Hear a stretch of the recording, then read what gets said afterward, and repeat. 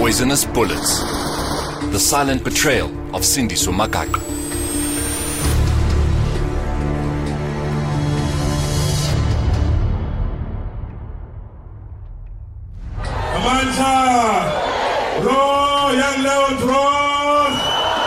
Long live the undying spirit of Sindiso Magaqa, long live. A son of the ANC committed to the movement. I sleep ANC. I eat ANC. Every day in my life. Even when it kicked him out. But did his politics claim Sindiso Magaqa's young life?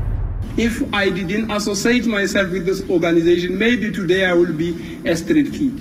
Maybe today I will be a thug. Maybe today I will be a useless person that won't be remembered when he died. In July 2017, a botched assassination rocked the town of Umzimkhulu. Magaqa was shot execution style just a few kilometers away from his home. Bullets riddled his vehicle. He survived and seemed to be on the mend.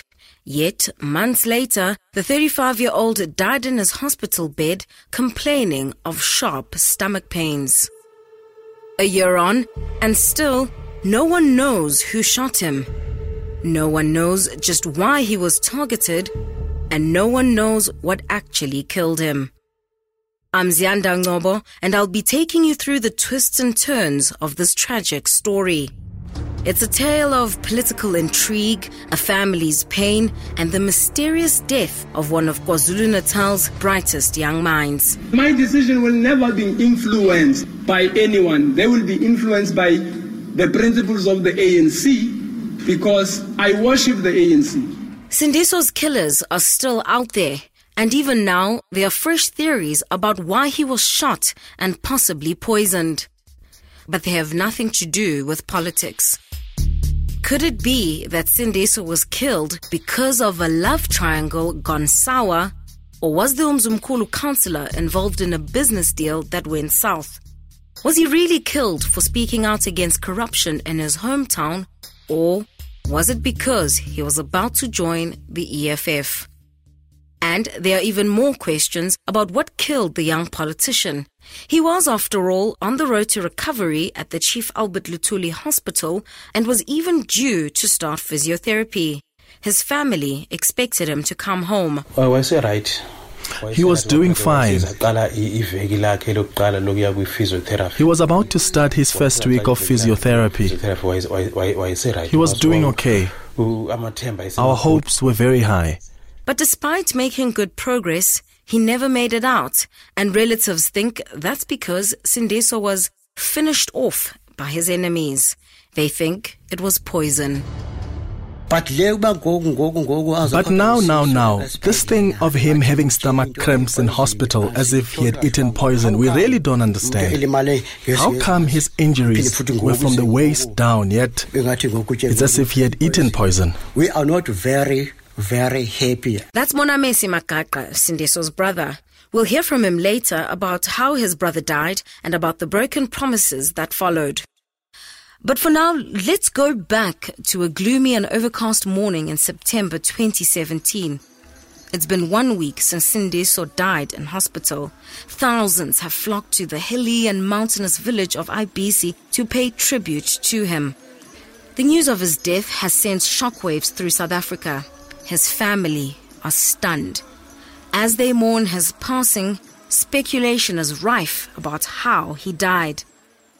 It's been widely reported that he was hospitalized after dozens of bullets ripped through the air back in July. This is Eyewitness News. We begin with news from KZN, where former ANC Youth League Secretary General Sindiso Magaqa has died. The ANC Youth League in KwaZulu-Natal confirmed the news this evening, saying the party's delegation is on its way to the late leader's family. Magaqa died last week in hospital after being ambushed with 2 other councillors in July. He has been described as a loyal member of the ANC who died fighting against corruption. Magaqa and his fellow councillors Nontsikelelo Mafa and Jabulile Msiya were badly hurt. Now, 2 months later, many think Sindiso died because of the wounds he suffered in that assassination attempt. But this is not the version of events the Magaqa family believes. It's mid-January 2018 and Sindiso's death is under the spotlight at the Moirane Commission of Inquiry. Now, it was a shock to the family to hear that Sindiso has passed away just because of stomachache problems. Definitely the wounds were on his legs, not on the torso or upper body. That's Ziyanda Magaqa, Sindiso's cousin, but he's really more like a brother. This is audio of him testifying at the commission investigating political killings in KwaZulu-Natal.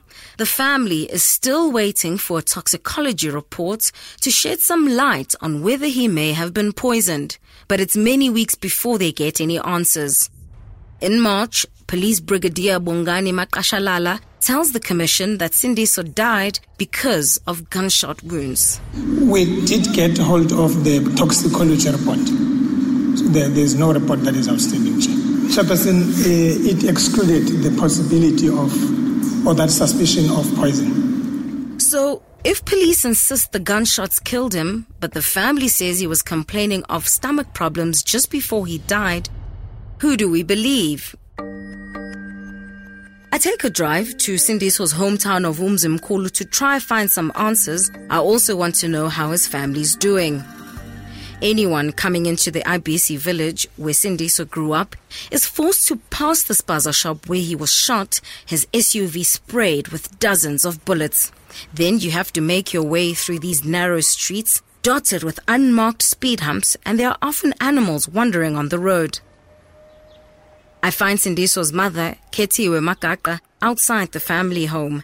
She's known to everyone here as Madlamini.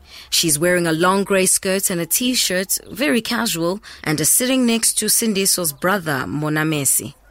In the backyard, that bullet-riddled SUV, it's still there, covered in a tarpaulin.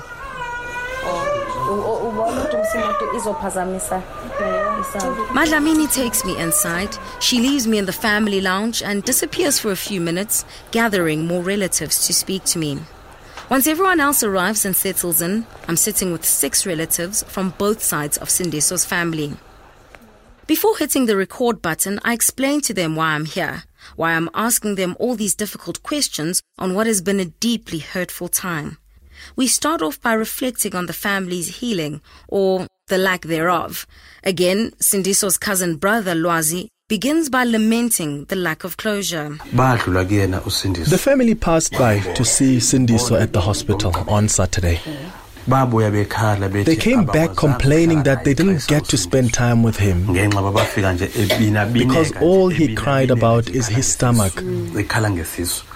This very stomach that finished him off. Lwazi and Monamesi explain how, the Friday before Sindiso died, he started complaining about his stomach. He was already under 24-hour guard at this stage, with police and his own personal bodyguard stationed inside and outside his hospital room. His mother, Madlamini, was one of the last people to see Sindiso alive when she visited him in hospital. For the first time, Madlamini speaks publicly about her last hours with her son. What hurts me the most, Sindiso was not killed because of his gunshot wounds. He was doing well. But the next thing he was complaining about his stomach. On Monday, the 4th of September 2017, around 48 hours later, Sindiso died. And still, we still want to investigate. If we can do so legally, and if God helps us, we want to investigate the date, sister in charge in the kitchen, and all the staff, right down to what he ate that day. That poison. Who was in charge? Sindiso's brother, Monamesi, maintains the young man was murdered. He was poisoned by someone close to him. Something is definitely fishy. Sindiso Magaqa was recovering very well. Next thing, 1, 2, his stomach. Then next thing, he's dead. Never. We are not happy as a family. The family is grieving, but their suffering doesn't end with Sindiso's death. Lwazi Magaqa explains how a day later, On Tuesday, they wanted to have his body transferred to a mortuary for a post-mortem. On the Tuesday, we came here. It was me and one of the Pumulo boys.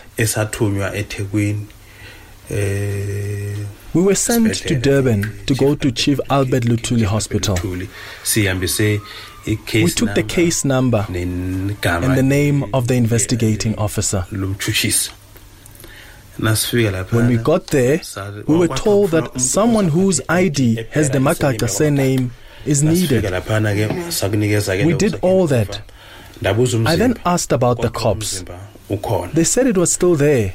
So then I asked when it would be transferred to the government mortuary. I was told the government mortuaries are still full, but when there's space, they would fetch the body.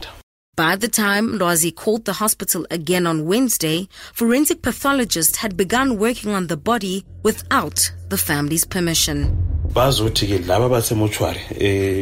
at the hospital, they had also told us that in order for the autopsy to be done, that on the Wednesday, the 6th, a member from the Magaqa family would need to come back with their ID bearing the Magaqa surname. This was so that the body can be released to the mortuary and that a post-mortem can be done. So we then came back home on Tuesday. On Wednesday, I woke up and went to work and was waiting for the hospital to get back to me. When it hit 9 o'clock, I phoned the mortuary to ask why they were so quiet. They told me that the body was already with them. It was fetched the night before after we left the hospital. It was already at the Gale Street government mortuary. That's the problem. The family are left with yet more questions. Why was the autopsy started without them being told? Who gave the go-ahead for that to happen? And can they even trust police to properly investigate this death? You've been listening to an EWN podcast, written and researched by Ziyanda Ngcobo and produced by Peter Theron.